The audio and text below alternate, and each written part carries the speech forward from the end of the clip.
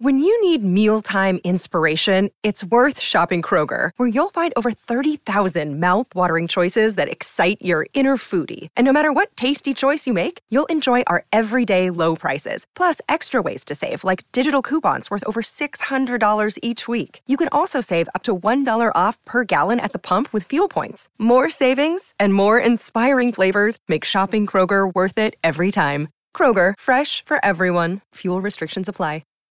Hi, this is Hal Blaine, and you're listening to the Rock and Roll Archaeology Project, or at least you should be. Pantheon Podcasts presents Deeper Digs in Rock, part of the Rock and Roll Archaeology Project. Music, culture, technology, and rock and roll. Now, on with the show. I can't believe the news today. Oh, I can't close my eyes and make it go away. How long must we sing this song, diggers? Christian Swain with you all again, doing the good work of rock and roll archaeology with the help of you diggers from all over the world. Together, we're going to tell all the tales of the rock and roll age and prove to the cultural elitists that this global phenomenon is to be taken as serious as Shakespeare was after his age had faded. Most people don't know that Shakespeare's plays were intended for the commoner and considered lowbrow at the time, and only after his death began its rise to the preeminent position those works are to the English language. My point being, this rock and roll stuff will resonate through the centuries and only gain in seriousness as an art form the further we get away from it. You want some proof? Okay. Calling Nobel laureate Mr. Dylan to the witness stand. Please have the bard come to the front of the stage. Yeah. Okay. If you haven't heard, Episode 18, 1969, Part 1 is now out and available. It's a year so big in rock and roll, it will take us 2 full episodes to do it justice. And yes, we are deep into episode 19, so I'm hoping it won't take quite as long as usual. The whole thing was basically mapped out as a single episode until we came to the realization it really was 2 parts of a whole. We are already very deep in the research and writing phase of the second half. In the end, it will be 3 hours or more of this dynamic and packed year as we get to the end of the 1960s. The first episode came in at about an hour and a half. I expect the second one to be the same.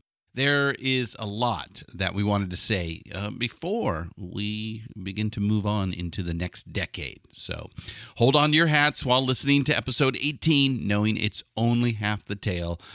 We left you all with a cliffhanger for a reason. Lastly, take a listen to all the rock and roll goodness of Pantheon Podcasts Network, where you can find this show and Rock and Roll Archaeology, as well as many other cool and awesome shows on music. Like I said in the housekeeping of episode 18, if you have listened, I believe there are over 25 different podcasts on the network now. And the kicker is that all of them, yes, every single one of them, are strictly about music. PantheonPodcasts.com, all right? No crime drama, no techie shows, no guru telling you how to lose 10 pounds, find work-life balance, and meditate yourself into the top 1%. No, just sweet, sweet music. Again, go to PantheonPodcasts.com to find the treasure trove of podcasting paradise. Wow, that's a lot of P's in there, huh? Okay, let's get to this week's guest.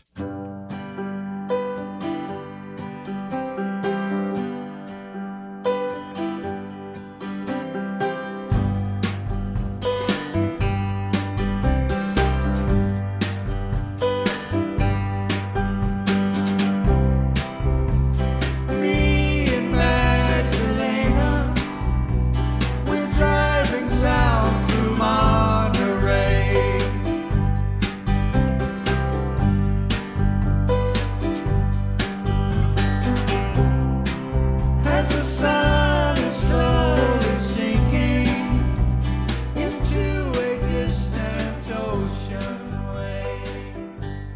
That was Me and Magdalena, a Ben Gibbard written song from the 2016 album Good Times. It was a 50th anniversary album for the Monkees, and it is sweetly sung by our guest today, Michael Nesmith. You know, green knit-cap Mike from the Monkees, right? That's the last bit from the Monkees you will hear today. You diggers know where to go and find the rest. But why? Why?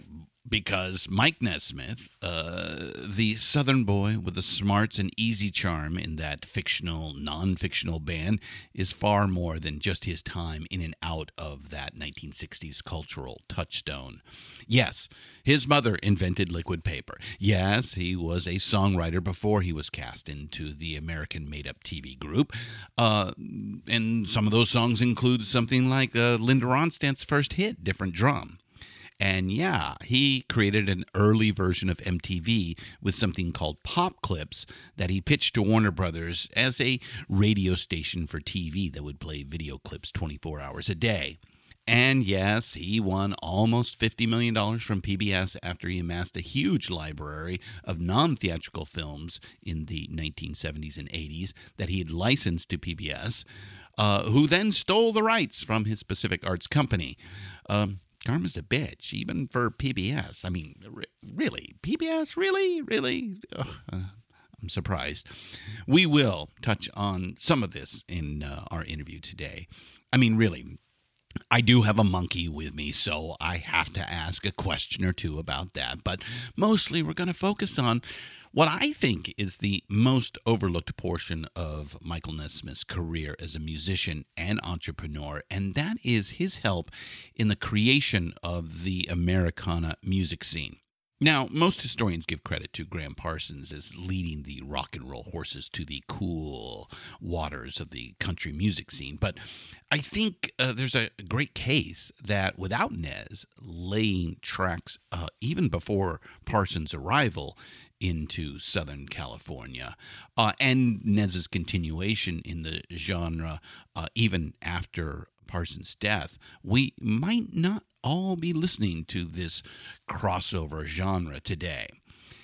As I said, he was writing in this crossover style before the Monkees, so a few years ahead of Parsons. And then, after the TV band fell away, he hooked up with famed pedal steel session player Red Rhodes to form the First National Band. Talk about crossroads of country, pop, and rock. Go listen to that stuff and tell me I'm wrong. The band's original lineup and deal only lasted less than 2 years. It was like 18 months, but the Nationals recorded 3 albums, Magnetic South, Loose Salute, and Nevada Fighter, all 3 pure SoCal Americana. Of course, the record sales weren't there. I think America just wasn't quite ready for the First National Band. They weren't quite ready for Graham Parsons or Graham Parsons-led Byrds, as you probably know. Listening now, though, the First National sound current and could easily be on the festival circuit with thousands of Americana-sounding bands today. And maybe they should, since Nez has a Redux version of the band going now. By 1971, though, the original band had called it quits, though Nez and Red continued to work together until Red's passing in 1995. But those 3 albums was about it. Well, after a lot of his very own rock and roll archaeology, Mr. Nesmith found a live recording from one of the bands he and Red had put together after First National ended. That was recorded at McCabe's Guitar Shop on August 18th, 1973. You see, Nez considers Red his true musical partner in life. As he puts it in the title of the album, his cosmic partner. Listening to a lot of the First National and this new live album, I can certainly hear it, and I bet you will as well. We will get into this and all things Michael Nesmith, and boy, will we go out there. One last thing. Michael is a big fan of the recently legalized cannabis industry, so you might hear a few coughs and snorts from some indulgence, and we might take a rocket ride into outer space from time to time, but it is fun and certainly interesting getting into the mind of one of rock and roll's true innovators, entrepreneurs, and cultural pillars. He's quite the interesting guy, any way you slice it. Diggers, here's Michael Nesmith. Her name was Joanne, and she lived in a meadow by a pond.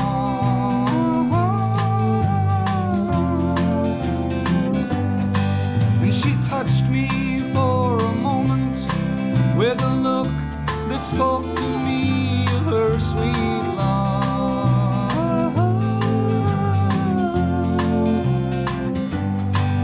Then the woman that she was drove her on with desperation, and I saw as she went a most hopeless situation. Poor Joanne. Welcome to Deeper Digs in Rock, Michael Nesmith. I couldn't be happier to be here. It was an arduous, interesting journey. I didn't know there was an entire tribe of Indians. Did They're you not have to Indians, get through? well, either they were Indians or they weren't. I'm not exactly sure. Well, let's just call them Indians. Okay, yeah, or in and out. Okay. Oh, yeah. in and out. Well, it is a pleasure for us to have you on It the is show. my pleasure too. So my first question is, why Yeah, he's guilty. is he? Oh no, I'm sorry. You were going to ask that question. It's an airing on a I complete usually other wait day. until the end to ask that question. So, why put out an album from a performance that is almost 50 years old now? Well, let's see. How do I answer that question? There's really no reason not to. And there are all kinds of reasons to do it. And the reasons to do it have a certain gravitas that build up over time, at least in my mind. So I'm looking around at stuff that I did 50 years ago, which I can say now, and I think, that was pretty good. I'm going to press that up and people can play it on whatever will still play it, because that's how far back in archives we're going. And if you get down into that, once you're past the ethnomusicology, and once you're past the epistemology of an archive, all of that stuff, once you're past all that stuff, and you start to see it for what it is, he's looking at it and you're going, oh, this is that culture. Yeah. These are those people. Mm-hmm. It's thrilling to me. I don't know why. I think that really is him, them, her, it. And so when I listen to it, the record separates itself from the performer, and the performer is left alone to translate the song and the words, and just direct ears to ears. And it's empowering in a way. So when I realized that, I thought, hang on, this looks like a good time to be had here. So think about the long ball. Hello, Pantheon Podcast listeners. Christian Swain here to tell you more about my experience with Raycon earbuds. Our family now has 3 pairs of Raycon earbuds around the house, and my wife just grabbed a pair of the Headphone Pros to replace some headphones from a company that was double the price. And yes, she loves them. Now, if you haven't pulled the trigger on a pair of Raycons, or even if you have, but you're in the market for another pair because they're just that good, well, now is the time to check them out, because they just launched their upgraded model of the best-selling everyday earbuds. With Raycon's upgraded everyday earbuds, now you also get active noise cancellation, ergonomic design, and multi-point connectivity that lets you pair with 2 devices at once. New quick charge function, 3 customizable sound styles, plus awareness mode. Available in a variety of vibrant new colors to complement any and all skin tones. I even have a pair of earbuds in a cool green color. I have tried just about every earbud known to humankind, and these Raycons are fantastic. Seriously, if you've been wanting to check out Raycons, there truly is no better time. You're going to ask yourself why you didn't check them out sooner, and Raycon offers a 30-day happiness guarantee. So What are you waiting for? Go to buyraycon.com/Pantheon today to get 20% off your Raycon order, plus free shipping. That's right, you'll get 20% off and free shipping at buyraycon.com/Pantheon. buyraycon.com/Pantheon. Hey folks, Stefan Shirazi and Renee Richardson here from the Metallica Report. And we are proud members of the Pantheon podcast family, where the best of music and podcasts unite. We've got something pretty cool for you. We're giving away an exclusive Metallica merch package worth over $250. That's a whole lot of Scary Guys, skulls, M72, and other sought-after Metallica swag. And we've made it easy for you to win. Follow and share the Metallica Report, and you're in the game. Go to pantheonpodcast.com/Metallica, enter your email, and hit that button to be entered to win. And just like that, you're eligible for our monthly exclusive Metallica merch package. And guess what, rockers? You can enter every month, so just do it. And while we love our global brothers and sisters, the lawyers won't let us ship outside the U.S. About that time, I ran into Stuart Brand, I think. About that time, I came in, and his coterie. He is, maybe, I haven't seen him in years, living... Whole Earth Catalog. Huh? Whole Earth Catalog, Stuart Whole Brand, Earth, yeah, Stuart Brand. Well, I'll leave all that to you. But he had a group of guys, and their project they were working on was a 10,000-year clock. Now, I don't know whether they're still working on it now. They sent a guy down to me. They were trying to hustle me up for some money, and I was thinking, this would be a good place to put a few bucks and sit around for 10,000 years and see if it matures. And I was thinking about doing it, and they sent a guy down who had a ball about the size of 2 billiard balls, about this size, made out of tungsten. Now, if you've ever picked up anything made out of tungsten like that, you realize that the weight to the sight ratio is just completely off. It weighs about 10 times more than you think it will. Right. Not your average billiard ball. No, it's not your average, but yeah. And so they gave me that little demo, and they said, now, 10,000-year clock, blah-de, blah-de, blah-de, blah. And the more they talked about it, the more I thought, I can do that with my music. My music will last that long if you take care of the long-term storage techniques. Yeah. Pay attention to all of that. Turn into high tech. Give up any cowboy outlaw references you've ever had.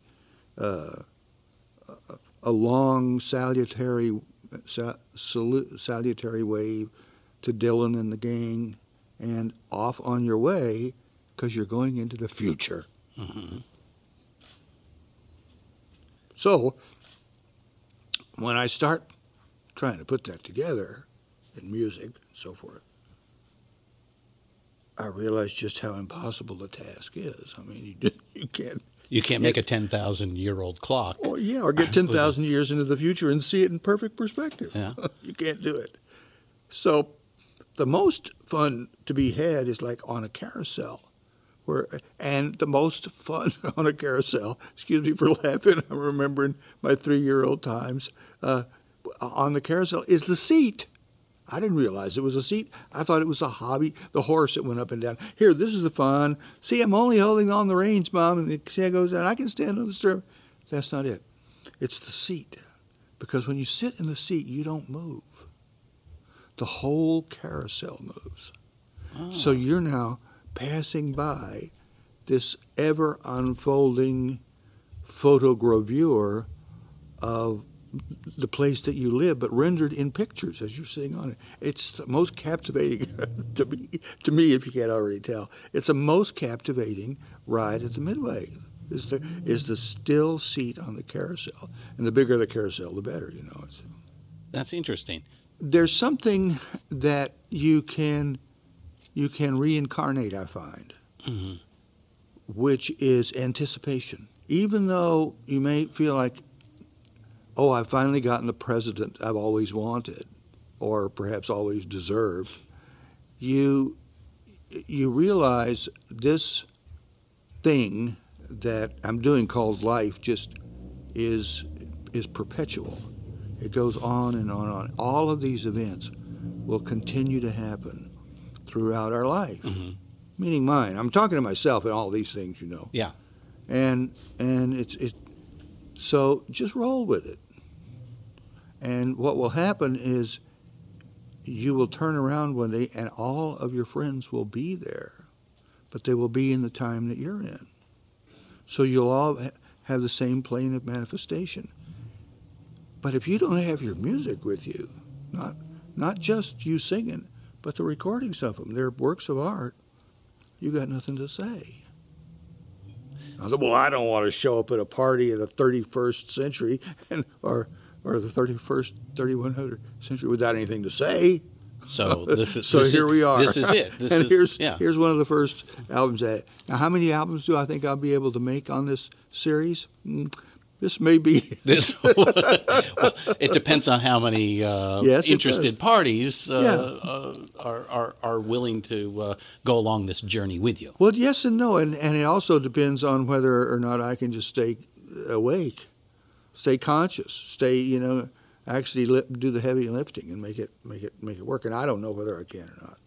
I'm thinking right now. So this is just the first of attempt of a lot of material that you have curated over the decades and that you intend to kind of put together. And this is actually 1.3. I mean, it's not a second attempt or a third. It's a 1.3 because I'm still in the first iteration. So it's a 1.3, and it has a lot of nice stuff in there that came out of the 3. One of it is it's very crisp. My son Christian produced it. He did an outstanding job. He's a master producer, and he rendered this rickety old tape into just a beautiful digital recording. And that will ride with me. It'll be in my saddlebag when I get to Seattle. Back in Seattle again. So why the name Cosmic Partners? Well, I've tried to explain to people what it's like, what it was like dancing with a Red Rhodes. Yeah. Because your musical partner at the time. Yeah. And when you're in a band, at least with me, you're dancing with the other players. That's basically what you're doing. And there's some people some people say conversation, but a dance is another way to put it. Yeah. Well, yeah, but conversation's silent. I mean, a conversation is noisy. Dance is not. Dance is silent. You don't have anything to do except move. That's all you have to do.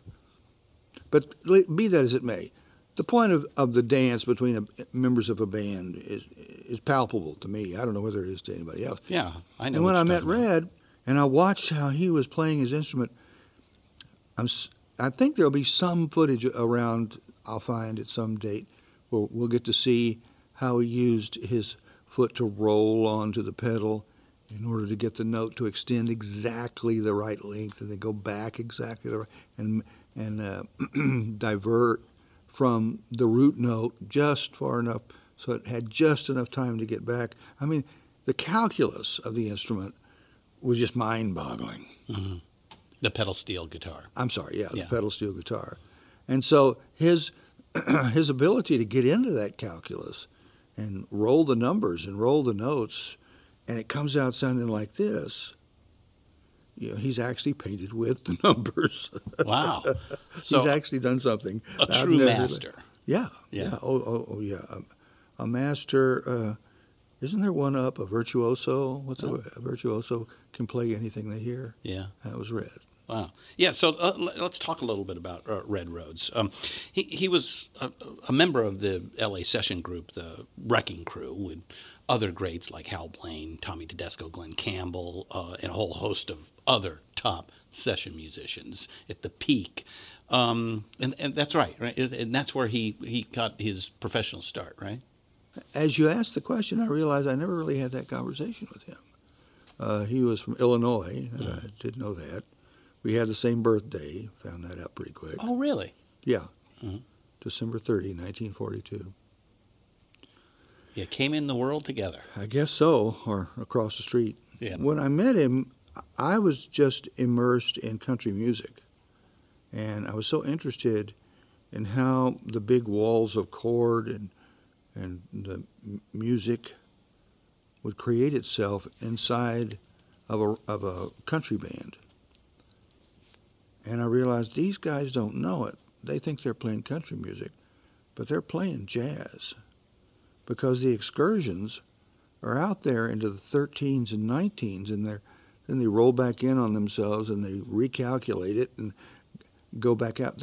That's the standard issue bluegrass band. Mm-hmm. That's how they play. Mm-hmm. And do everything arpeggiated, by the way. Mm-hmm. I used to watch that show every day. Tell us what they're going to have to do, Bob. All they have to do is screw these 2 caps on this 2 bottles of perfume. Well, that seems empty enough, Tom. Yeah, but they're going to have to do it in boxing gloves. And that's what you found in this bluegrass or country music. Well, I found that intricacy, yeah. Mm-hmm. Mm-hmm. And that was my point of departure, was for traditional folk music, Mm-hmm. Appalachia, and Mm-hmm. them there places.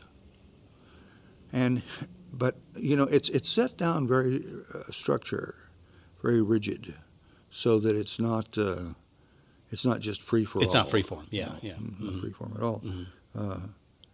And then there are everybody's sort of playing these cascading arpeggiations that just roll down the keyboards that are fabulous to listen to. And Red, because he had a slide bar, could roll those arpeggiations down a scale, starting, and you take it all the way down to a truck horn. And then on top of that, he would have the harp-like element of the instrument, which is played in the right hand, and he would wiggle the bar so that it had this tremolo to it, like you would hear an electric amp, but he did it acoustically with his hand wiggling the bar on strings. And I just thought it was Magical. Magical is the word. And I said, do that thing you do. Do the wiggle bar thing, I think is what we were calling it by the time you passed. But it was you had heard it because it's all over the place. Every Leslie speaker has this feature, but nobody is expecting it to come out of nowhere. Right, out of the hands of a person, Yeah. not a mechanical instrument like a Leslie speaker would be. And all of these things, you see, we've been talking about, and I was thinking about, if you just lift any of them up and toss them like a Frisbee into the future, just go and see what tree it's landed in. And the view from there is extraordinary to me. I mean, I look at really? Listen to those scales. Listen to that musical pattern. Listen to those harmonies. Listen to this. Because it's all a revelation to me. I'm thinking, wow. That's music. That's the real stuff. And then, that coupled with my sense of longevity is to say, hang on to this moment here right now. So this is a good time to put a record out of you and Red I thought so. at the peak of the First National Band. Yes. And get everybody to maybe remember that moment back in 1973. Well, I take the point as you say it, and I agree with it. But I also have a little difference there, a little place where I think it's best to come to it with no idea of what it is. No expectations. Yeah. So that you're it's limitless in all directions of thought. Wherever you look, there it is, and there it's doing its thing. And it will continue long after you and I are looking at it, and it replants itself in our thinking. I think. I don't know any of this. I think we've seen that several times beginning in the 20th century, because we've been able to actually in real time record general life. And music. Let's just focus on that. That kind of cycles back every so often after a few decades, where people are able to actually relive or those who weren't around at the time can learn. Wow, this was the reality of that moment. It's also, I think of it as an aesthetic recalculation, and that it's like you have a what is it when the clock goes around and goes around and recalculates? If you start rolling out time on the scale of a 10,000 year clock, this means it has to run for 10,000 years untended. Right. Oh, unattended. Right. Oh, well, I mean, you have planetary motions and things that you could, if you could figure out how to hook into it, would run the clock. Yeah. But you'd have to have that in order for it to really be a legitimate thing. So, and I wanted to get to the 10,000 year clock early, so I can hear some of the music from the future, and I can play some of the music from the present. So you can hear the music from the future. Explain that to me.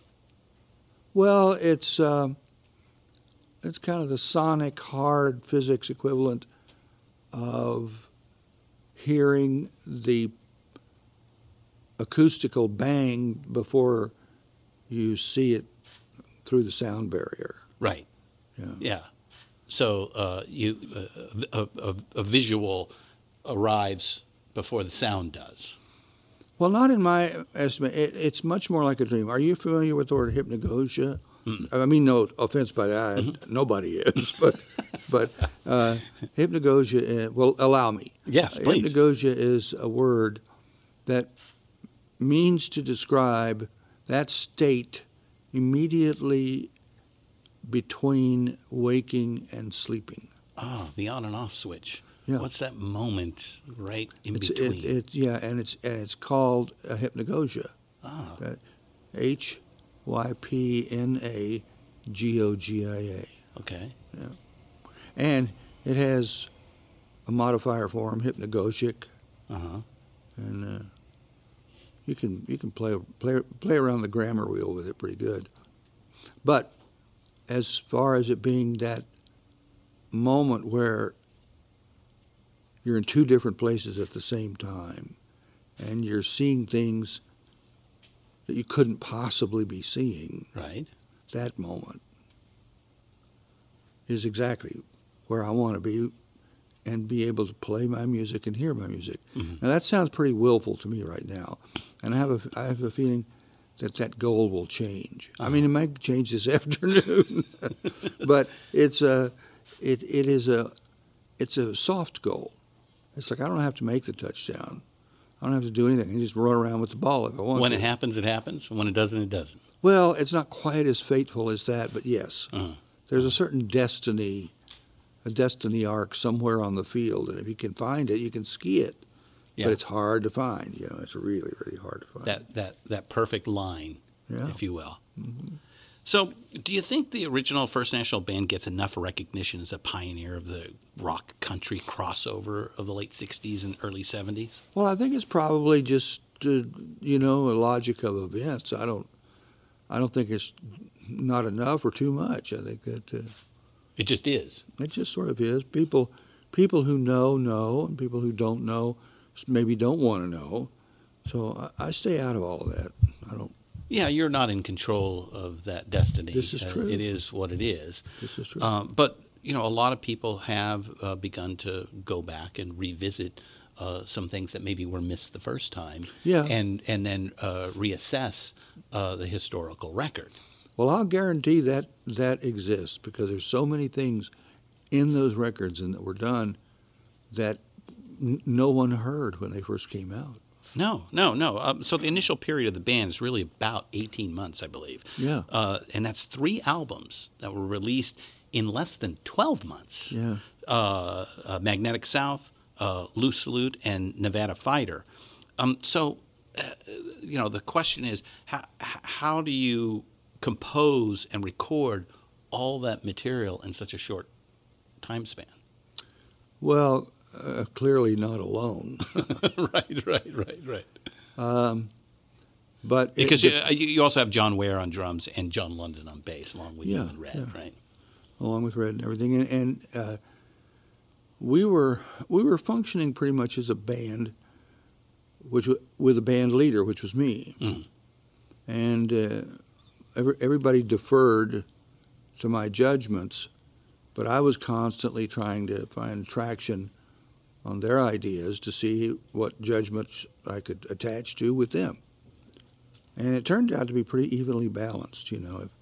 If I got traction on one point of view, but felt like my other foot was hanging out in the air, a pillar would show up with a perfect stirrup on it, and you could just... From one of the other guys. Yeah, from someplace else. And those sorts of structures built themselves all the time inside of a band. Yeah. The closest actual description of it I ever saw or read was Bucky Fuller's description of it in Tensegrity, is a book that he wrote about the icosahedron. Are we getting a little off here? No. You're free to fly, my friend. Well, I don't...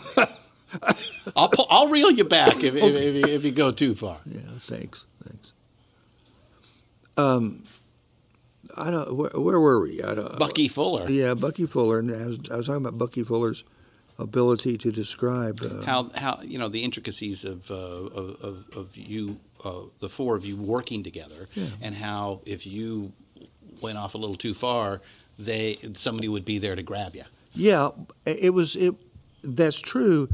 Now, in order to make the analog work better, it's not a rescue.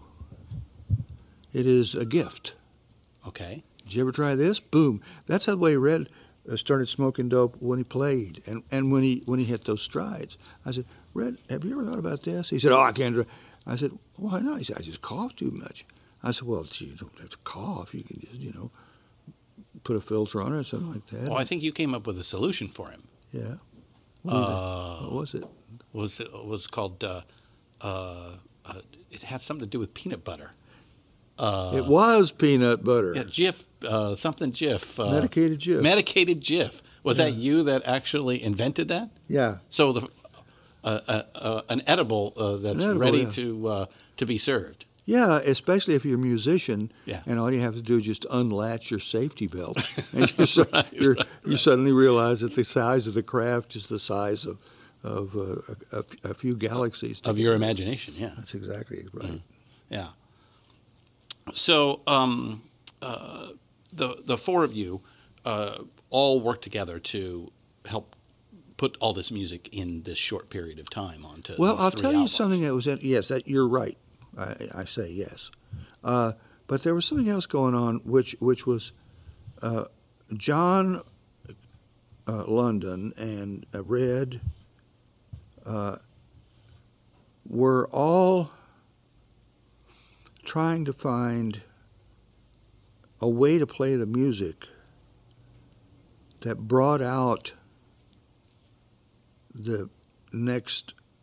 I mean, it's hard for me to talk about because, it was 30, 40 years ago. Yeah.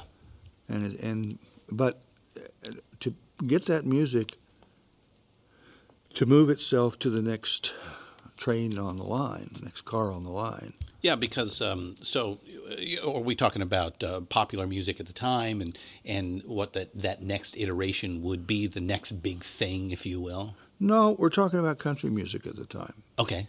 Yeah. And clearly... But again, with country music, what the next iteration would be. So you kind of had the bluegrass groups over there, and I think they were kind of dying out by the mid-'60s. Well, there was a whole kind of country music, which was pop country. Nashville sound. Yeah, and he said, oh, man, that sounds great. You're going to go pop. And I'd say, wait a minute, you're going to go pop? Crossover, right. What do you mean? You mean pop? Pop music in country, but it had happened, Johnny Cash, a great example. Here we are. Somebody who was able to cross over. Yeah, here we are. But it's not. I see. So were they actively trying to think? What is that next iteration beyond John and Red? No, I didn't meet any guys like that. No, no, they were just grinding out, a country date and moving on to the next thing. I also don't mean to denigrate their contributions, but when you're in a band like that, you got to play 3 shows a night. You don't tend to sit around the motorhome and smoke. You're working all the time. That's a hard job. It's a job. Yeah.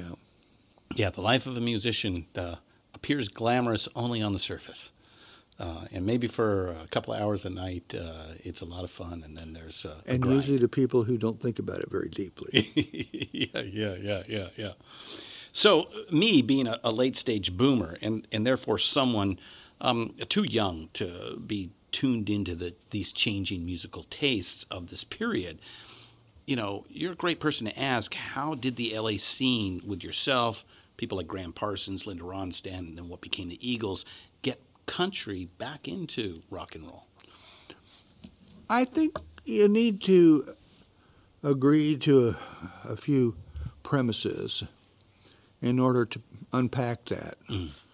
The first is that LA is country. It's all farm country. It's orchards and estuaries and rich fertile fields, desert, all of those things. Yeah.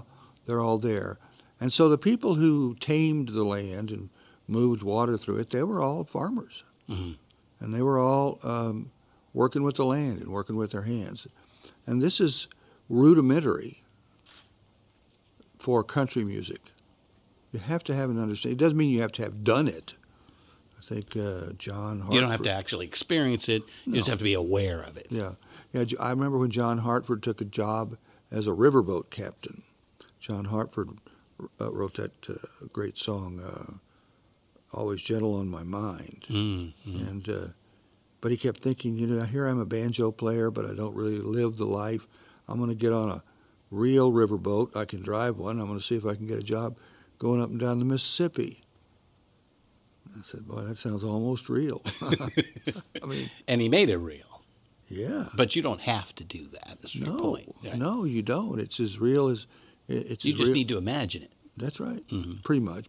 I mean, you can't denigrate hard work, and that helps it. There's a output to it, I think. But be that as it may. So country in L.A., just to your point, just went hand in hand. It was, and it was. So it was embedded in the culture, in the people there. You could see it. I could, for sure, hear it in the traffic noise. Really? Yeah, I could hear it in a diesel bus idling at a school stop. I could hear it. It was there. It was that repetitive ba-da-da thing, and it had all the overtones and clanks and tinks of a hot dog country band. I never tried to lift anything out of that because I'm not sure you can, but and wasn't too much drawn to working that hard on lifting it out if you could. But it was a testimony that it said, look, what you hear with this idling bus is only a tiny portion of what there is. So what you heard was dun da da da dun da da. Yeah, sure. Dun, da, da, dun. That's it, and that is cutting away everything that doesn't look like a squirrel, which is the joke, God, that looks just like a squirrel, Grandpa. How do you do that? Well, you take a block of wood like this here, son, and you just cut away everything that doesn't look like a squirrel. There you go. Do you think that some of the influence that was going on, or the stuff that was going on in Bakersfield, Merle Haggard, the Buckaroos, and that, coming into L.A., do you think that had something to do with it as well? Well, I think Bakersfield to some degree predated the whole L.A. thing, and L.A. never really had that hardcore Buck Owens thing that Dwight picked up on later on. Much later on. Realized how important it was. And Dwight Yoakam, just so everybody knows what I'm talking about. Yeah, Dwight purveyed it. He put it out there for people to hear, and he did a great job of it. But that wasn't the case in the 60s. No. As you were, gravitating to this sound here. Although, as we'll get into in a minute, you're from the South, and so it was kind of in your blood, and you brought it with you.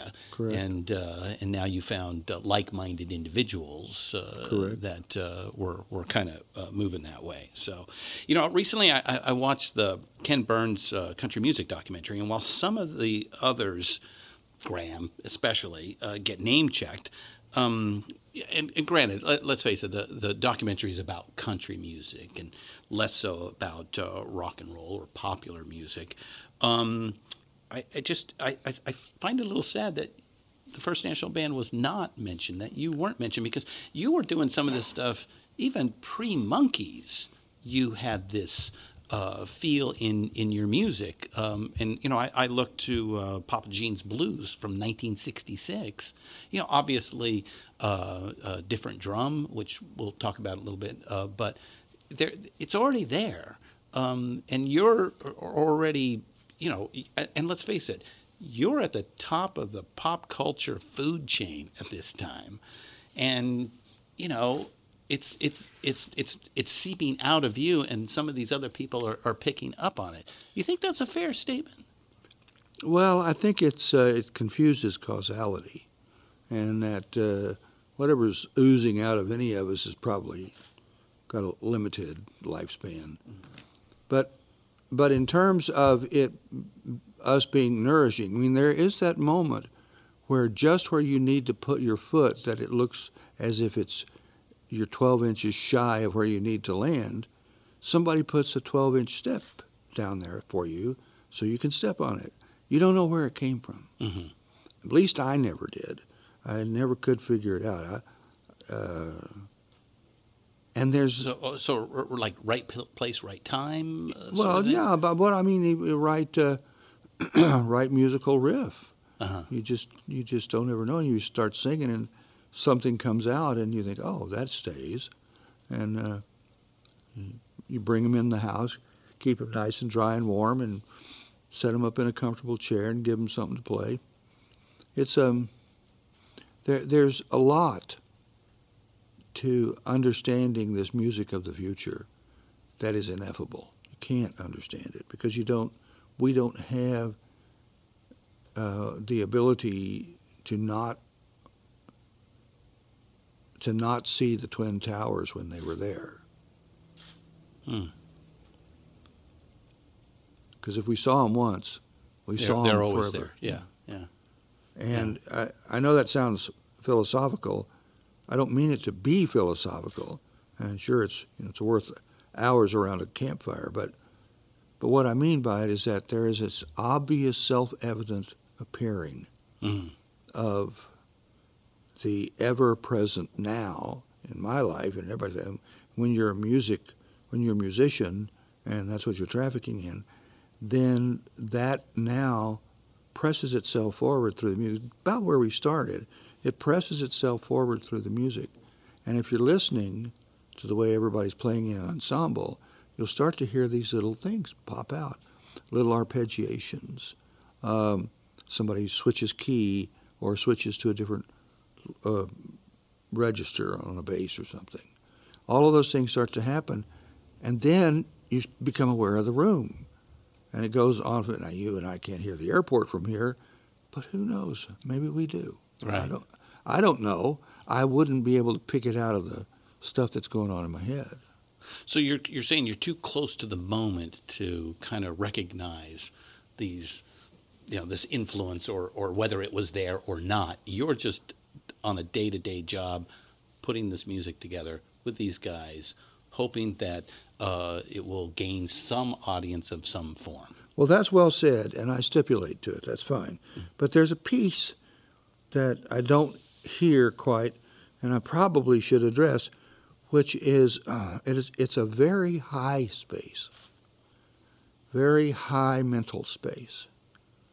I don't know what high means to a lot of people, but I know what it means to me. It means a sense of the ever-presence of God, eternal, infinite, perpetual good, omnipotent, everywhere present, always. And that's a state of mind, which becomes my mind when I step into that state, when I go through that door, which I do all the time. You and I wander in and out of it. We're just getting buttermilk out of the refrigerator. But it's it has a cumulative effect because the more we see it and the more we hear it, the more we say, oh, that's the way it's supposed to be. And we just steer towards it because it's the light. Oh, there it is.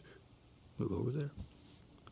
And that's what you were doing so you get that feeling mostly when you're playing. Yeah. Yeah, I Well, mean, that's yeah. where you find it, as opposed to opening the refrigerator.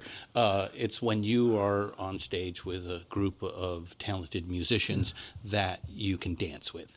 Well, to a degree, and I'll submit, going back just a couple of sentences, that this music that is continuously playing in my head is playing in everybody's head. Mm.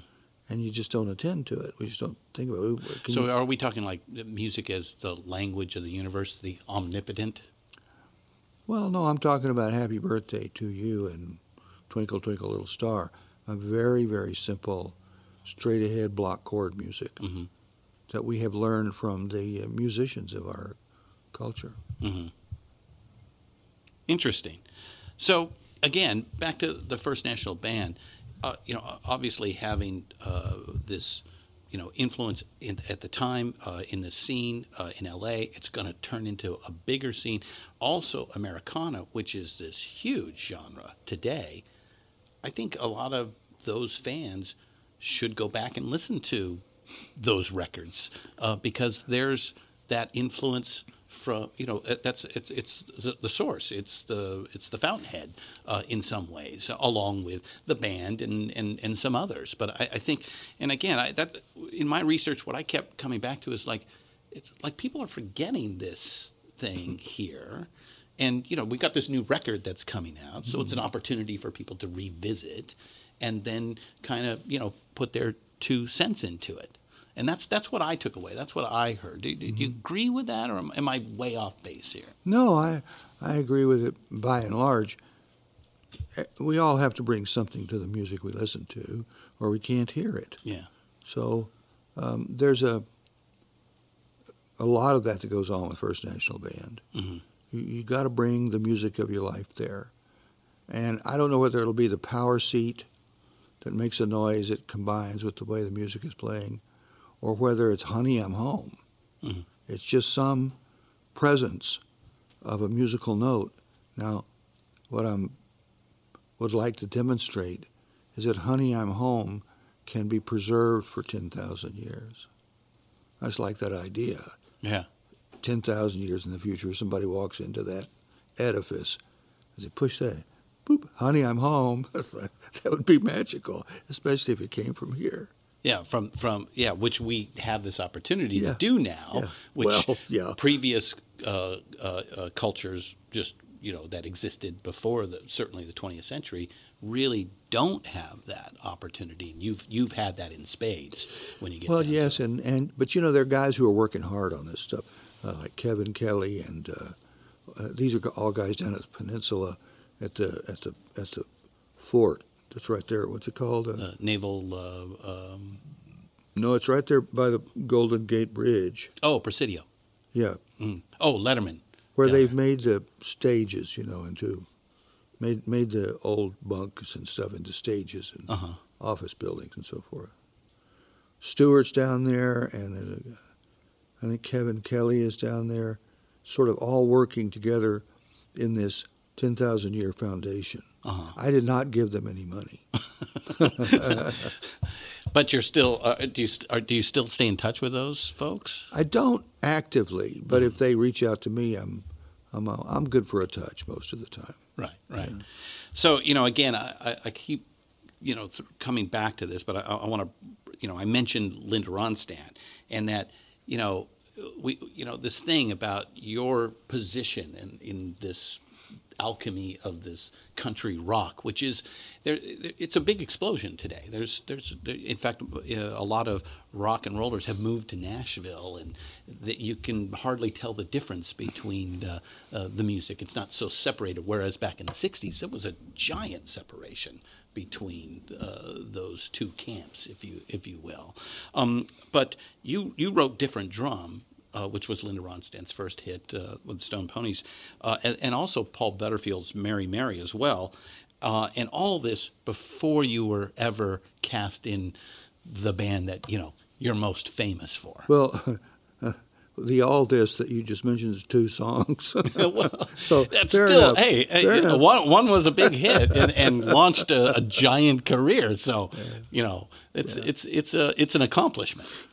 Well, I feel like it is, and I don't. Those are my children. Right. in spirit, and they're the ones that I take care of as best I can.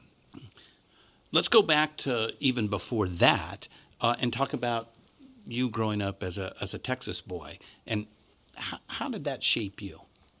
You were born and raised in Houston, Texas, right? No, I was born and raised in Texas, but I was all over. My family was all over Texas. Oh, did you guys move around a lot? No, but they lived all over the place, so we went visiting. Oh, okay. Yeah, okay. And so San Antonio, Corpus Christi, on it goes, Austin. But that's a huge territory. It has a scale to it that you almost can't believe something as simple as country music came out of it. Mm-hmm. And when TV started, dum dum da dum da da da da da dum da da da, that stuff that the classically trained composers thought of as, I don't know, big Western music, great Western music. What the hell that was? It wasn't cowboy music. Oh, you mean like somebody like Mitch Mitchell or something like that? So. No, you've gone too far with Mitch Mitchell. No, I'm talking about people who really knew what they were doing. Mm-hmm. Like An Arrow to the Heart was rock and roll. Yeah, Chuck Berry, the first iterations. First iterations, Fat Domino, New Orleans, to some degree Memphis and the Memphis Guys, Elvis and Jerry Lee and Carl. Those are punctuations. Boom, boom, boom, boom, boom, boom, that thing. But they were coming forward from the old jazz instruments, so they didn't have the crunch. Yeah. Like, so stand-up bass and things like that. That's right. Yeah. Also simple recording techniques, so you didn't get the punch of the drums and that, yeah. Look, Tom, Johnny's going crazy. Why, he's standing up on the bass. Uh-oh, don't fall down, Johnny. Musically, what was that moment when the light turned on? What was it, like Elvis on Ed Sullivan, or it was Carl Perkins and a 1951 DeSoto radio, dashboard radio, turned up to 11, and it was. It's 1 for the money, 2 for the show, 3 for the baby. I don't go, but don't. Suede shoes. Yep. I was away. Oh, really? That was it. That was it. That's it. When it started into his rhythm. How old were you? 13. Yeah, perfect time. And I thought, where the hell is this coming from? Who are these people? I got to find these people. I'll bet they go to my school. I'm sorry, but thanks for playing anyway, Nesmith. Really? Noodle. No rock and rollers in your high school, huh? Well, there were a couple, but really what they were was just bad and smelly. And they didn't really, they didn't measure up. They were not Bob Dylan by a long shot. And they were not, they didn't constitute any culture. Mm-hmm. There's no social circle, no nothing. Yeah. Hair was still much short. Very short. Yeah. Everybody looked like blood-crazed killers. Yeah, that's right. Exactly that was right. not allowed. So Carl Perkins was that moment. You're an only child, and you mostly grew up. Wait a minute, I am. I was kidding. Don't scare me like that. And you mostly grew up with a single mother at the time.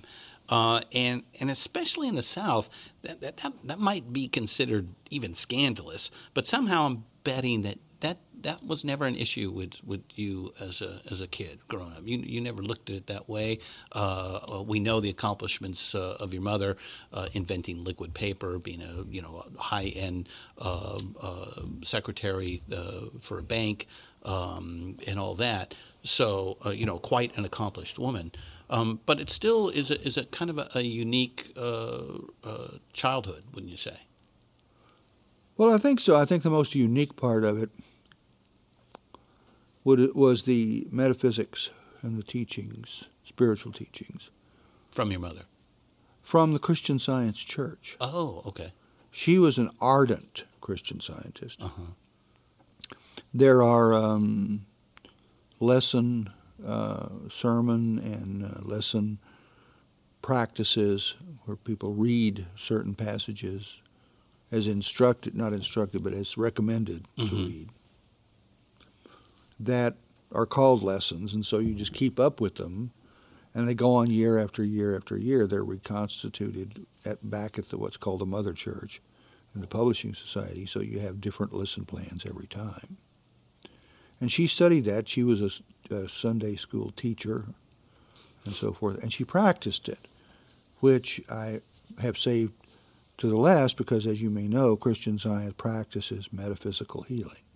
That's no drugs, no doctors, no nothing that manipulate the material picture through materia medica of any kind. It can be, a radio-driven suture somewhere, still materia medica. You have to stay away from that link from the infinite to the finite, or from the finite trying to get to the infinite. Because if you ever make that connection, it shorts out. And everything's gone. What just happened? Why didn't this work? Well, you go back over it, comb and rinse, and then suddenly there it pops up. And you say, oh, I see. Yeah, of course, that's absurd. That won't work. This is a very simple kind of story, but this is a story you hear a lot among Christian Scientists, and my mother among them, that someone will have a recurrence of a terrible, terrible problem. Migraine, headaches, what you got, anything you got, but it repeats and repeats, and they can't get rid of it. And they've studied and they've practiced and they've done all the metaphysical work and all the spiritual work they think that Christian Science has given to them, but they still have these terrible, terrible headaches. And the thought occurs to the practitioner, well, I'm just not being faithful enough. I'm just not being clear enough. I'm not doing it right. Somehow I've got to figure out how to do it right and do it that way. I'm just doing it wrong. And the question and answer that comes is then, if you're doing it right, then you'll have the results. And if you're not, then you won't. And that's a simple either-or position to go forward from. Even if you're suffering from a physical ailment like migraine, which we know has a physical cause. Yeah. But when that thought comes in, it replaces the other thought because of things which just take forever to learn. And you have to prize it out of Scripture and out of text and out of things you've got to figure out. What? Oh, that's what they were talking about. Those sorts of things happen all the time. But anyway, my mother practiced religiously, no pun intended, and she was dedicated. And a part of her dedication to it was just feeling responsible to me as a single mother. And she was cautious not to get me in trouble because she was a single mother, meaning by that not having enough food for me or not having enough clothing for me and so forth. People were watching her because she was a single mother, and they were thinking, oh, she doesn't have, he's going to end up on community care and she's going to end up with the Goodwill. But neither one of it happened, as anybody who knows the story knows. And 100% in my estimation, after having marched up to the witness stand and sworn in, is that every single progressive, positive step that she took and made in her life or in mine was a direct result of her careful, clear practice of her metaphysics, of Christian Science. That's all I can say, but I can't prove any of it. And that rubbed off on you?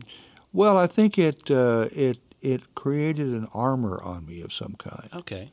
Yeah, it was more of a panoply than it was, a curative or purification. It was clunk. Nothing's getting through here. Yeah. It's part of Christian Science, as the name would imply, is logic. Yeah. And to have these logical doors that open and shut by reason of logic is thrilling to me. I love that. I like to see that happen in a song, any place I can make it happen. Thanks. That's a great answer. So that opens up a door, a window into who you are. So I can see that. You were active in arts during high school, but instead of pursuing college, which I am going to assume was definitely a possibility, you joined the Air Force, kind of a little like Johnny Cash. So same question, how did the Air Force shape you? Well, the Air Force was an exit door. I felt as if I was living in some kind of a prison. Really? And it had a lot to do with my mother's struggles with money, being poor in the hot summer South. Yeah, no fun. Yeah, as Tennessee Williams taught us all. And the Air Force, join the Air Force and see the world, join the Navy and see the Air Force. But it was a way out. That was basically all there was to it. It wasn't any, I didn't feel like it was a next step in my cosmic journey. It was just a guaranteed open door. Yeah, an open door, air conditioning, which I did not have. Oh, really? Yeah. So you grew up without that in the. Oh, man. Yeah. Gothic South. Well, I don't want to, I'm like Ali, you don't complain that you got beat up. That's what you do. Right. It just is. Right. Yeah, right. It's part of the existence. You didn't know any better. It was just the way it was. Right. So you wouldn't say that being in the Air Force was really like a life-changing experience or really added to that armor. Well, there was took some of that armor off. There was something to it because in it, to what you say, because I thought, they don't want me here to work on aircraft, sweep the hangars, polish propellers. They want me here to take a bullet for them. They want me here to kill me. They have to have somebody die so they can replace them and keep that game going. And that's not what I signed up for. I thought I'd be a reciprocating engine mechanic on a 4374 47. C-47? Yeah, C-47, but I'm trying to think of the engine number, R43. No, it was a long time ago. It was a long time ago. They don't even make them anymore. You said it was more just an I knew escape. I had to get out of there. Yeah. So I went to my CEO and I said, I got to get out of here. I can't. This is not working for me. Right. That was it. But he basically said, "What? People can't just walk in here and say I'm going to leave. I want to leave. This is too tough." Yeah. And I said, "You can now. You couldn't then." Right. I said, "Well, I'm not going to just say it's too tough. I mean, I suppose you can weather anything, but what's the point? Yeah. I don't understand the point of doing something like that. Right. Do you get hardened and better somehow? No, I don't think so. Yeah. Okay, well, so what am I doing here?" And he said, "Well, I can't just let you go." And I said, "Well, you check into it, please, just to see." He said, "Yeah, but, I can tell you right now, there's not going to be a part in that. If somebody just wants to go home, what do you do?" I said, "Okay." So he called up in a week, and he said, "Well, I got word back, and there is a provision to let you out. But you have to go out as a general discharge, which means an honorable discharge, because otherwise they don't have any way of keeping you on their books for your veterans' benefits. Benefits, yeah. I said, it all sounds Greek to me. I don't know what it means to you or anybody else that's out there. But sure thing. But I'm in. Yeah. Yeah. Just figure me out of here. And how much longer do I have to stay? Did you play music in the Air Force? No, but I got a good dose. I had a heroic overdose from Hoyt Axton. Oh. I went up to Oklahoma City, fart around with another Air Force buddy. Yeah, because you were stationed there, right? Well, I was stationed a little ways away from Oklahoma City in a town called Elk City, which was outside of a little town called Canute, Oklahoma.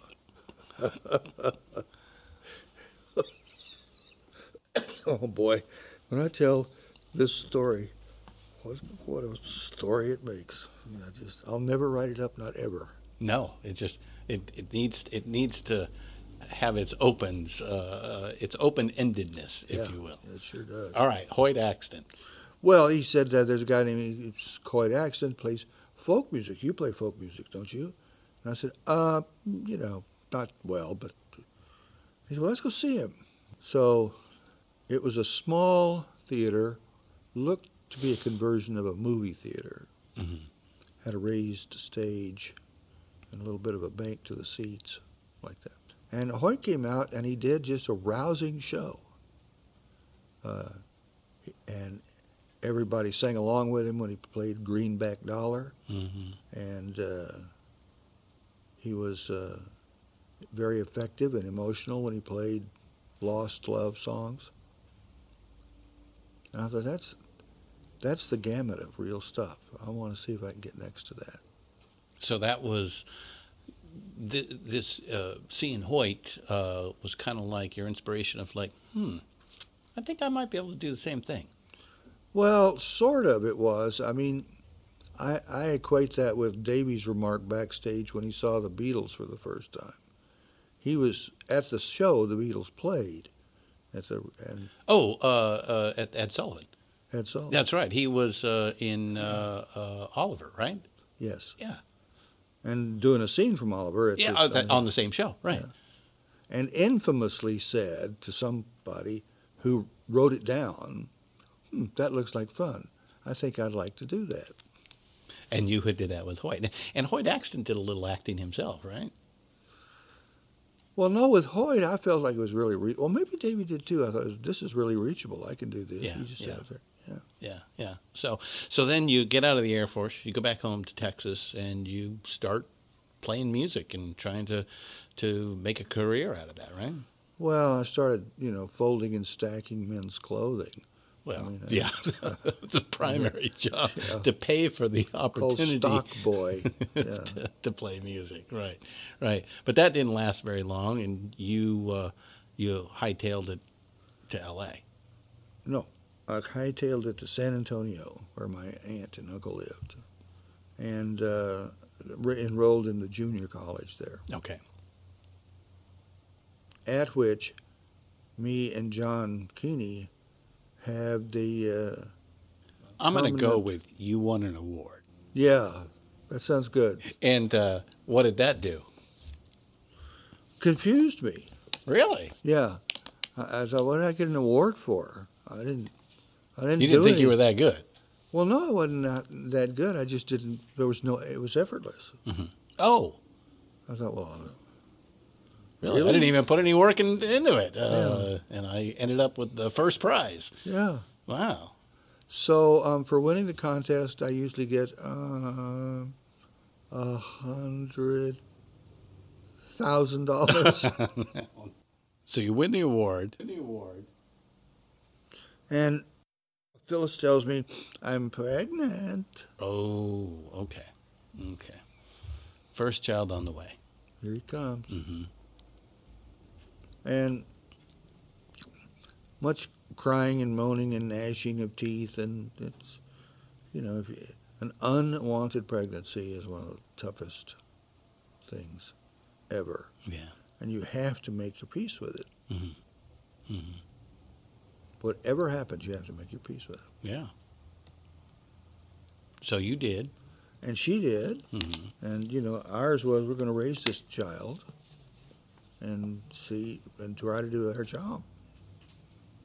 And she did a lot better job than I did in terms of, And this is in San Antonio. Well, no, we said, let's flee. We'll go from here to L.A. and I'll get a job playing the guitar. Okay. No, we never moved back. No. Once we were on the run from San Antonio. So that was the impetus to get you to L.A.? Yeah, pregnant girlfriend. Thinking that you'd make more money playing guitar in L.A. than in San Antonio. Well, I suppose there was some sort of things like that.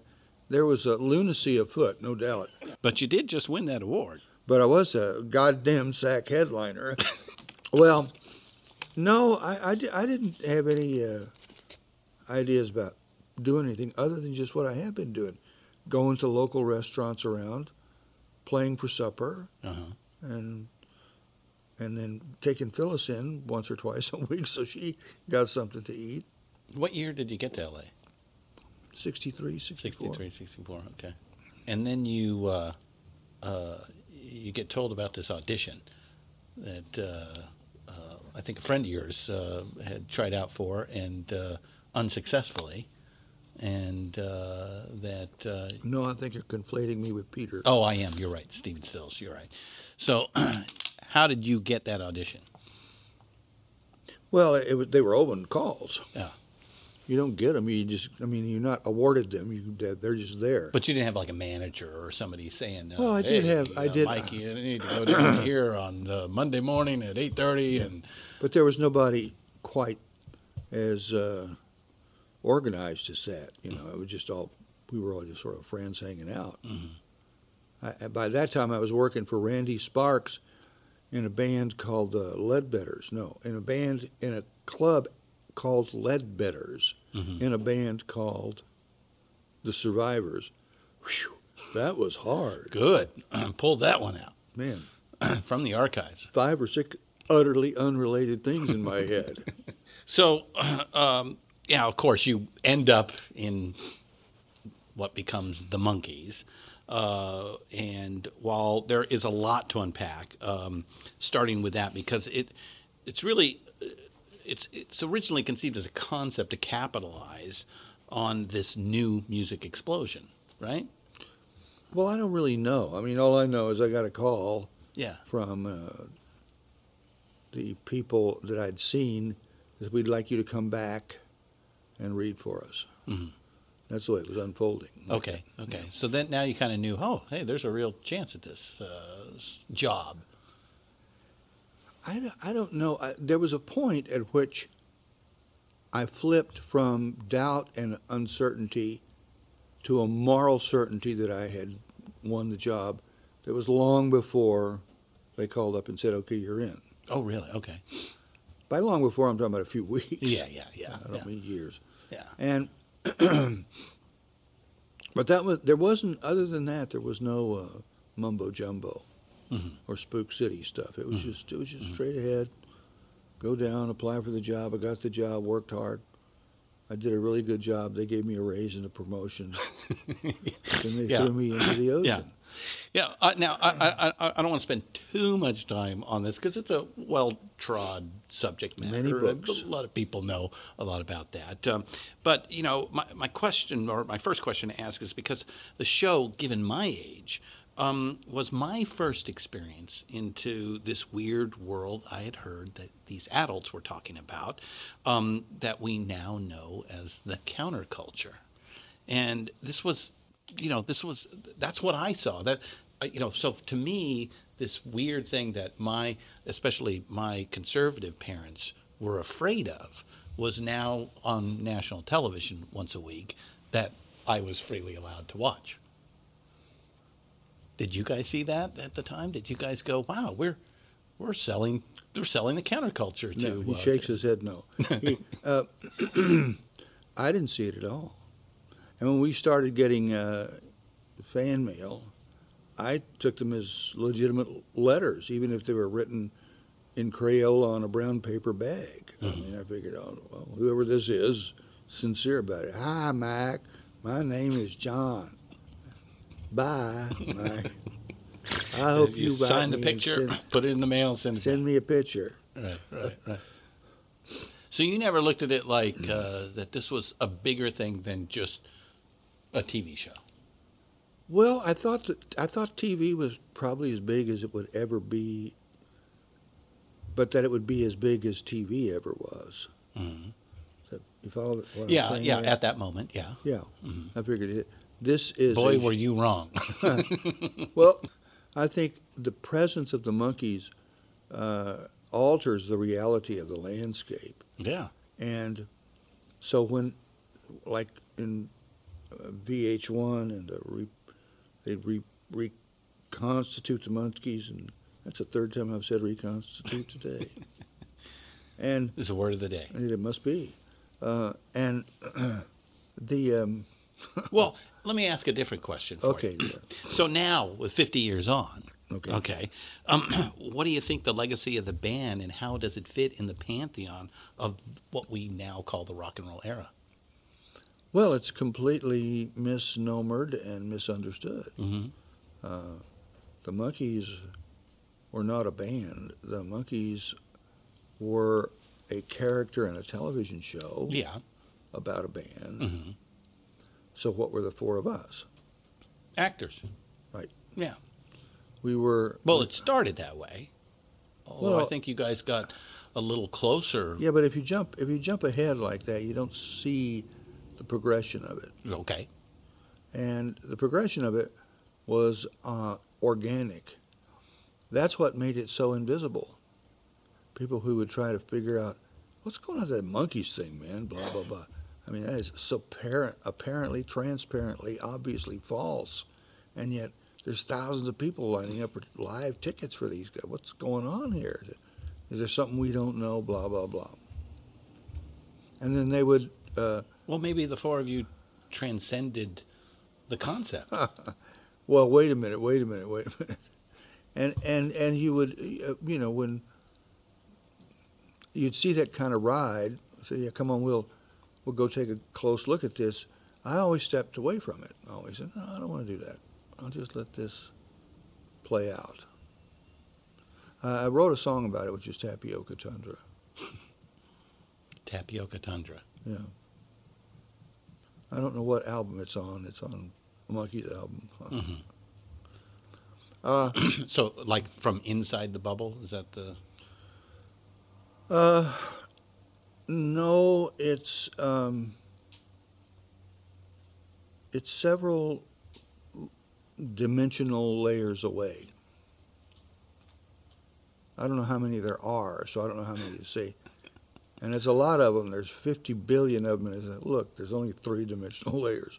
But I don't want to get into it because I don't know. But again, you when we look back at this, it is this big moment. The number of record sales alone is extraordinary. Well, let's hone the question a little bit, because I think what's tripping us up here is we're trying to cover too much territory with the answer, and I don't think it can be done, because I sit and kind of fiddle with that all the time. So how did this thing go? What really was the cause of this thing, and so forth. Mm-hmm. And I have never been able to do anything other than crawl up and dry off in the sun on a sandy beach, which ain't bad. I mean, a lot of people would love to come to that space. So Tapioca Tundra explored that space that's on the outside of what we think of as all. Go on. Oh, no, that's all there is. That's it? That's all I get? That's all there is. That's as far as I've taken it.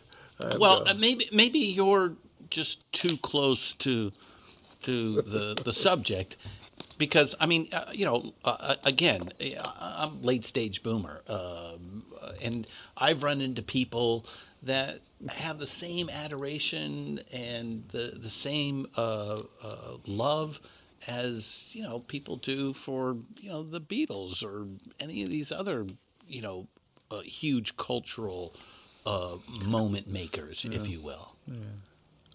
And you guys had that. You had that wave. You had there, and you were able to do things with it, such as you got to be friends with the Beatles, especially John. You were at the recording of the symphonic piece of Day in the Life. Which I think a lot of people didn't know until like a movie showed up like decades later, and there you are, wearing a little clown's nose like all the orchestra players were, and so I mean, this is you're absolutely in the peak of the zeitgeist of that time. And I guess I guess it's a little strange to. But is there a question in there? I don't hear one. Well, let's just take it back, because and say you were there at the day that this piece of Day in the Life was. So what was that like? I will grant you that. Well, it wasn't the least bit striking in any way. First of all, that was a work environment. It wasn't a set. Yeah. Second of all, since it was a work environment, it didn't have any of the trademarks and things that you would usually see, or unusual lighting or star lighting or anything.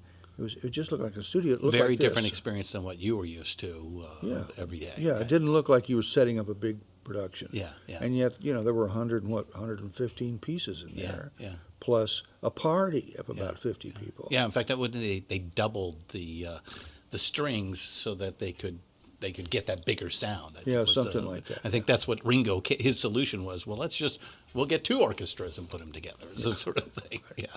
Yeah.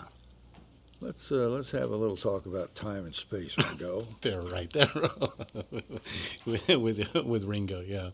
So, all right. Last question on the TV show on the Monkees. What if Mike Nesmith was never in the Monkees? Or if you'd like to look at it a little differently, what if the band was formed as a working group first?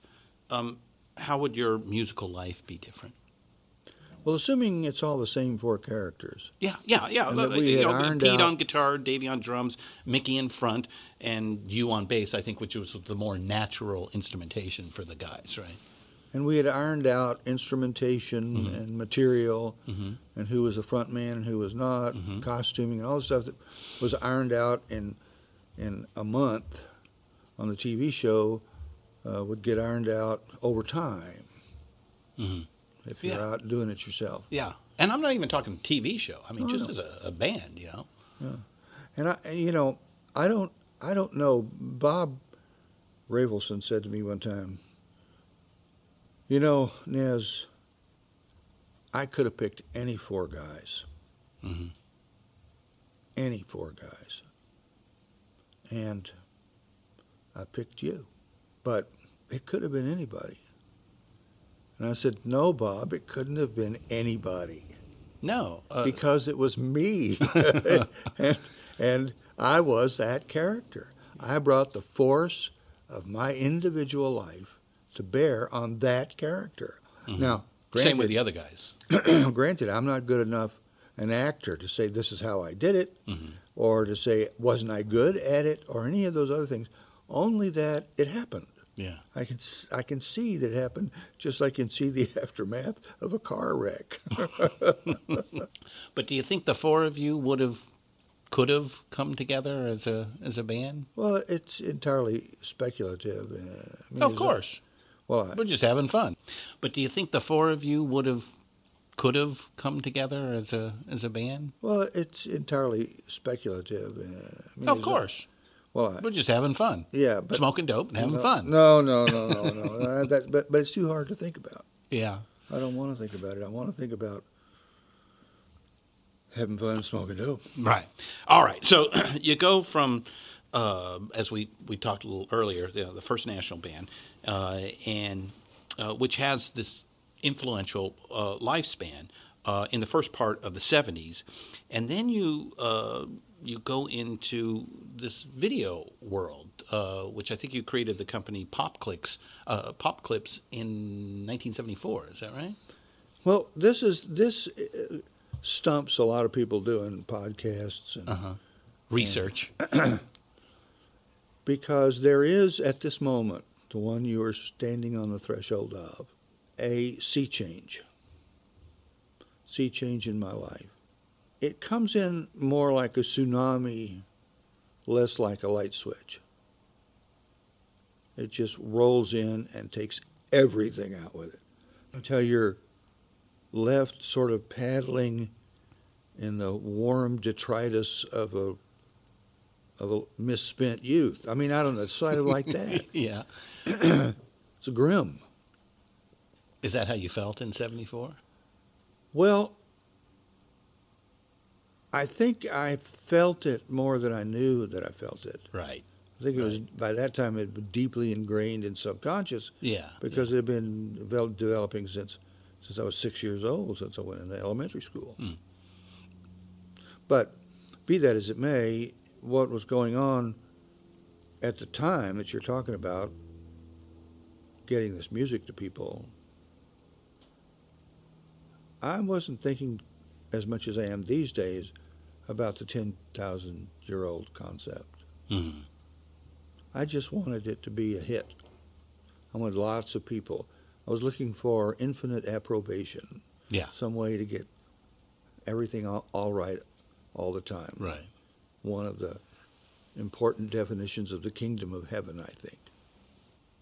So you start this company.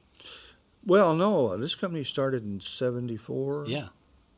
Yeah, no, we're way past 74 by now. So, well, now is what you're trying to do. That's a continuation, is what you're telling me here. Well, it is, yeah, that's right. It's a continuation, but it's not one that has a business plan. Mm-hmm. Mm-hmm. It's, you roll a ball of string out on the floor, and depending on are there kittens, the ball will roll straight or it'll roll like this. Right. And normally it does move around, and it's not a straight line right. to any kind of success. You have to work at it. You have to move it. You have to deal with Right. barriers and that get in the way. It's always a pleasure to find out that that's not hard. That the ball of yarn doesn't weigh very much. The kittens are all soft and fuzzy and declawed. You can't somehow. control it in Yeah, some yeah. manner. So, but Right. I think my point is that we talked about your music and the influential aspects of that, and now you get into video and you begin to do the exact same thing. From pop clips comes MTV. Years later, you make elephant parts, which I went to film school, and that was required viewing. It was? Yeah. I went in Elephant 81, 82. Where? And so it was new, and it was like, oh, you got to see this. This is crazy. Yeah. And it was. It was this sort of new way, to make these little movies, if you will. And so my question is, out of that, more than anything else, I got to know personally, what happened to Lucy, Ramona, and Sunset Sam?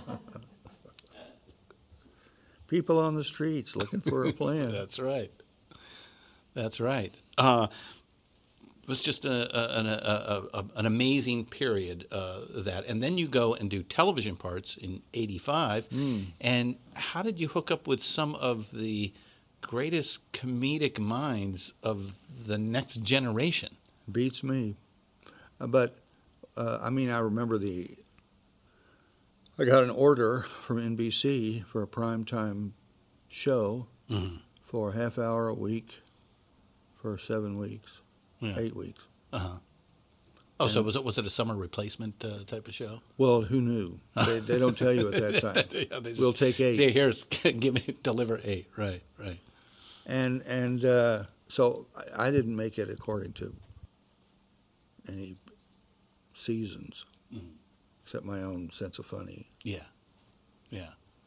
So were you in charge of picking these talents to do these short films? Well, I had the king's veto, but that didn't get you very far. Yeah. And it was more of a group of producers and writers who were there, and so he's great and so on and so forth. I put my foot down, absolutely no way, on Jerry Seinfeld. Really? Yeah. You lost that one. What? You must have lost that one. Big time. Because he's in it. Big time. Yeah, and they also kept saying, but this is a very funny routine. I said, well, it's kind of funny. It's not really hilarious. The sock. And my detective, right? touchstone for funny is Flying Circus. Monty Python. Yeah. Ah, yes. So the surrealism, the absurdity. Not there. Irony. Okay. Yeah, All right. It's with, and not with Jerry. Jerry is, Mr. Let Me Get the Check. I mean, he's not. Okay. All right. And how did we get off on that? We were the finding of these comedic geniuses that later on all become giant stars. I mean, you're talking Whoopi Goldberg, as we said, Jerry Seinfeld, Jay Leno, Gary Shandling. Just you must have loved Gary Shandling then. Well, Gary and I could have been best friends, but something strange happened, and I don't know what it was. He came out to Santa Fe one time to visit me at my ranch. And he said, this is what I'm looking for. How do you do this? And I said, well, I got to have a better definition of this than that. He said, I've been trying to do this in L.A., and it all just looks like a shopping center. Strip mall. I said, yeah, well, big houses tend to do that. You got to find an architect who can find blah, blah, blah, blah, blah. And we had this unfolding, rambling conversation about his house, and from there into his career, future, and so on and so forth. And always there was this return to the question of how did you do this? What did you make happen here? He didn't say this, but it was like, these are some serious powers of manifestation. I don't know what's going on, like that.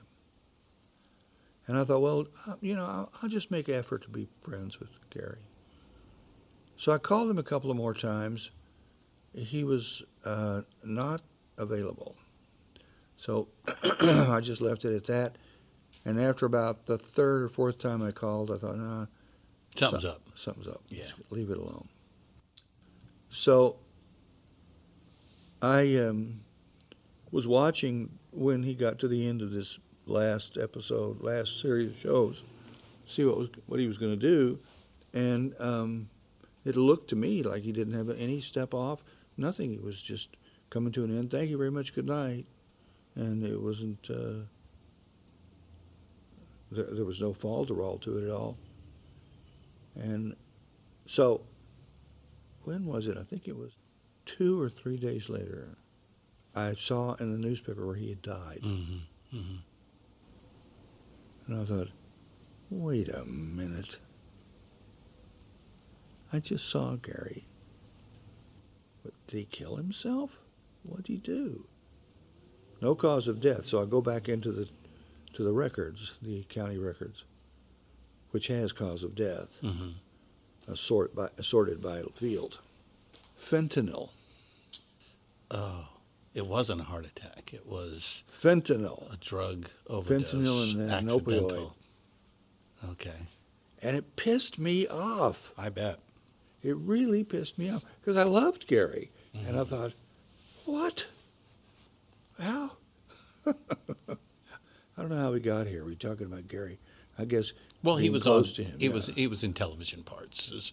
Yeah, well, he was. And then he was one of the other comedians that go on to such greatness after that. So, yeah. And before we leave this, I just got to say that I think you won the first Grammy for music video for Elephant Parts. Yes. Again, a real reason why us film geeks all had to watch that thing, which I love to death. Especially cruising. I really loved cruising. Laughing will get you through an hour faster than drinking well. Yeah.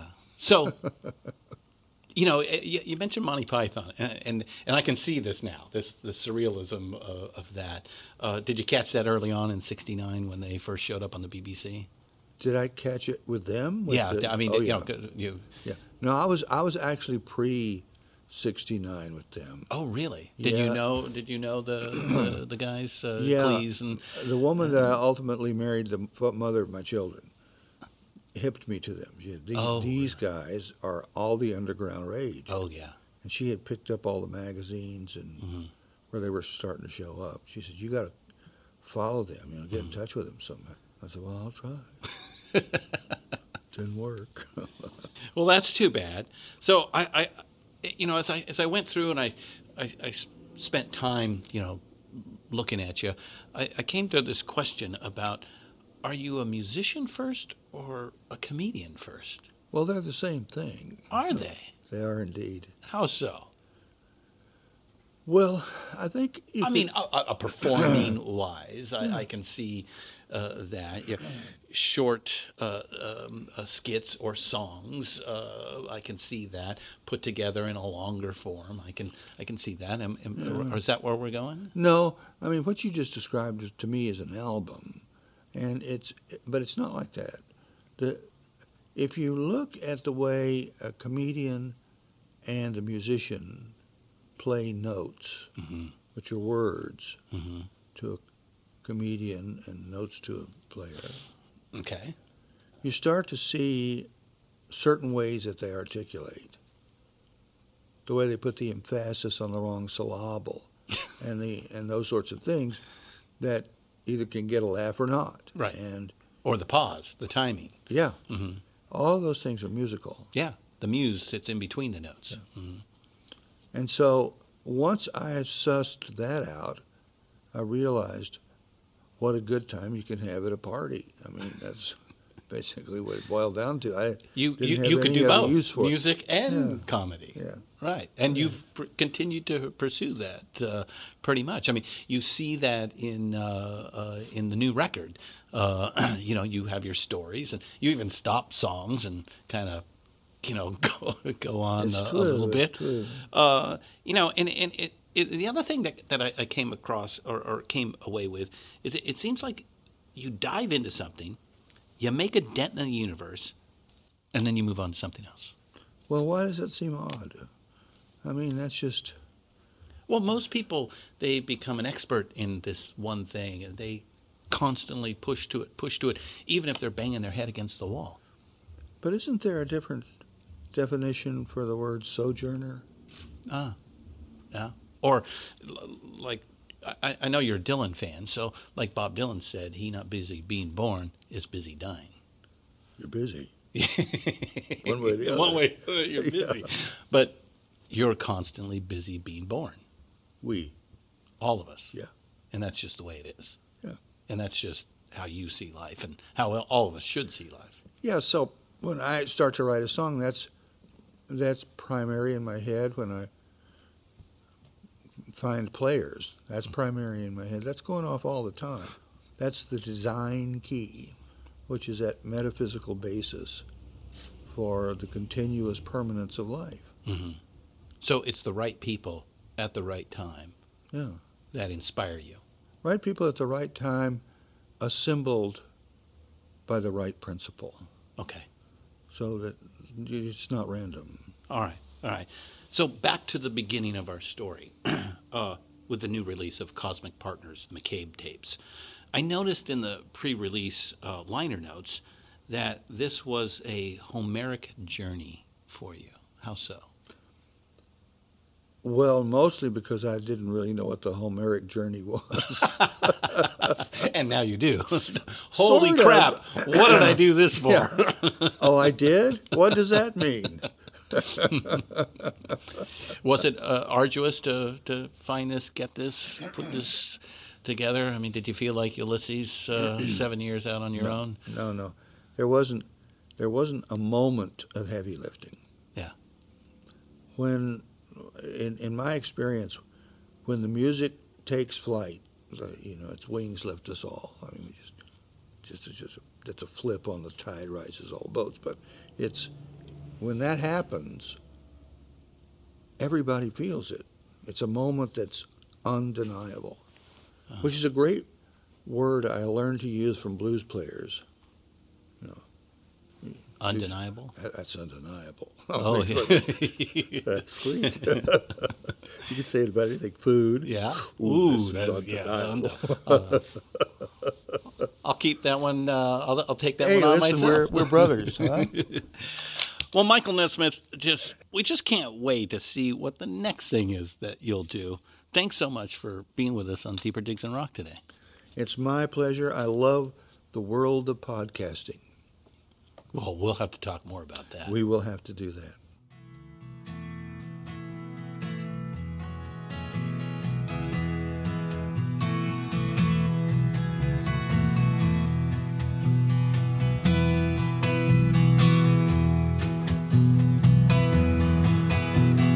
See the lazy windmill slowly turning, cutting up the marble canyons of the sky. See the dust around my feet go churning, moving with the wind down the highways of goodbye. Standing in the lonely light on the silver moon, looking over maps of memories for their road. Well, that was a whirl around the track with the great Michael Nesmith. I really want to thank him for the time as we meandered around his life. Please go out and get Cosmic Partners, the McCabe tapes, wherever you get your fine music. I also want to thank my new friend, Ed Heffelfinger, who set up the interview and produced the new disc. Great guy. What a life Nez has had, eh? I loved his answer to whether he was a musician or a comedian first, and he said they are basically the same thing. And he's right, of course. The timing and weaving of the instruments could be between himself and Red Rhodes, or between himself and Peter, Davey, and Mickey, or between the Marx Brothers. It's all in the practice, rehearsal, and performance of quality artists. Not much difference there, huh? I'm also fascinated with his business and entrepreneurial side. Pacific Arts, Pop Clips, television parts, and of course Elephant Parts, where Nez was one of the first to create highly produced promotional clips for his music. In fact, he even won the first Grammy for music video. So without Nez, maybe no MTV, huh? And finally, though I avoided a lot of it in the interview because other parts of Nez's life are more interesting to me, I still look back with fondness on the Monkees. I doubt I thought about this at the time, but really, the show is fucking subversive. It may have seemed harmless, goofy fun to the squares of the day, and I'm sure they love to make fun of those silly kids and their silly desires to live life differently than the expected norm of birth, school, work, propagate, death cycle. What the squares didn't know was that to kids all over America watching the madcap adventures of the Prefab Four, they were selling the counterculture every week on NBC. So for kids like me, it was a bit of a classroom. And while the TV show was in fact tame, go spend some time with their feature film, Head, and get back to me. We're the young generation, and we've got something to say. They sure did. And then Nesmith went on to say a whole lot of other things, and still does. Okay, that's it for this week. And yes, I reversed and surprised all of you by giving you Michael Nesmith. But those who were expecting Holly George Warren, please hold your hats. We're coming back with that next week. And we will discuss in depth her new biography on Janis Joplin. That's it. Enjoy the turkey. And I hope Lucy and Ramona and Sunset Sam keep up the rockin'.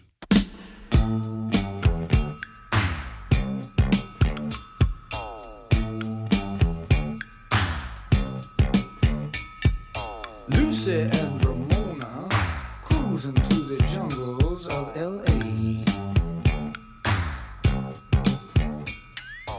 hoping to promote a dream somewhere along the way. They're rolling through the streets, looking for a disco, passing up the treats from a kid named Cisco, trying to make connections with their blemish-free complexions, and just as fate would have it, ended up with Sunset Sam.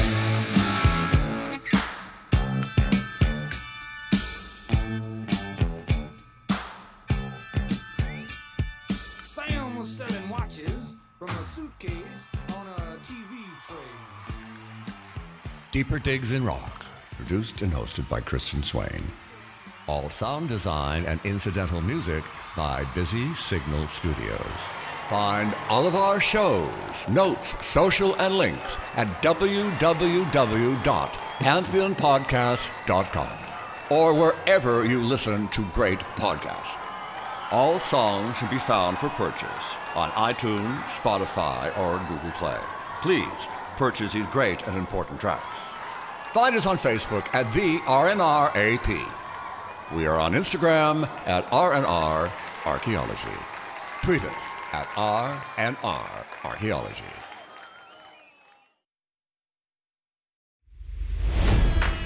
It's NFL draft season, and that means it's time to start thinking about fantasy football. FantasyPoints.com features industry-leading experts and prognosticators using proprietary hand-charted data to help you score more fantasy points. FantasyPoints.com is the place to go for whatever kind of fantasy football you play. Whether you play fantasy football, daily fantasy sports, or do a little bit of everything, Fantasy Points has the meticulously researched content to guide you to victory. And why wait for the fall? Fantasy Points also covers the new spring football league, the UFL. Join the guru, John Hansen, Scott Barrett, Joe Dolan, and other massive names in the fantasy football universe with an exclusive offer. Use code Pantheon for 15% off any Fantasy Points package, including the all-in package, with access to every article, tool, and data nugget that Fantasy Points has to offer. That's FantasyPoints.com and code Pantheon for 15% off at Fantasy Points. FantasyPoints.com, code Pantheon. Score more fantasy points.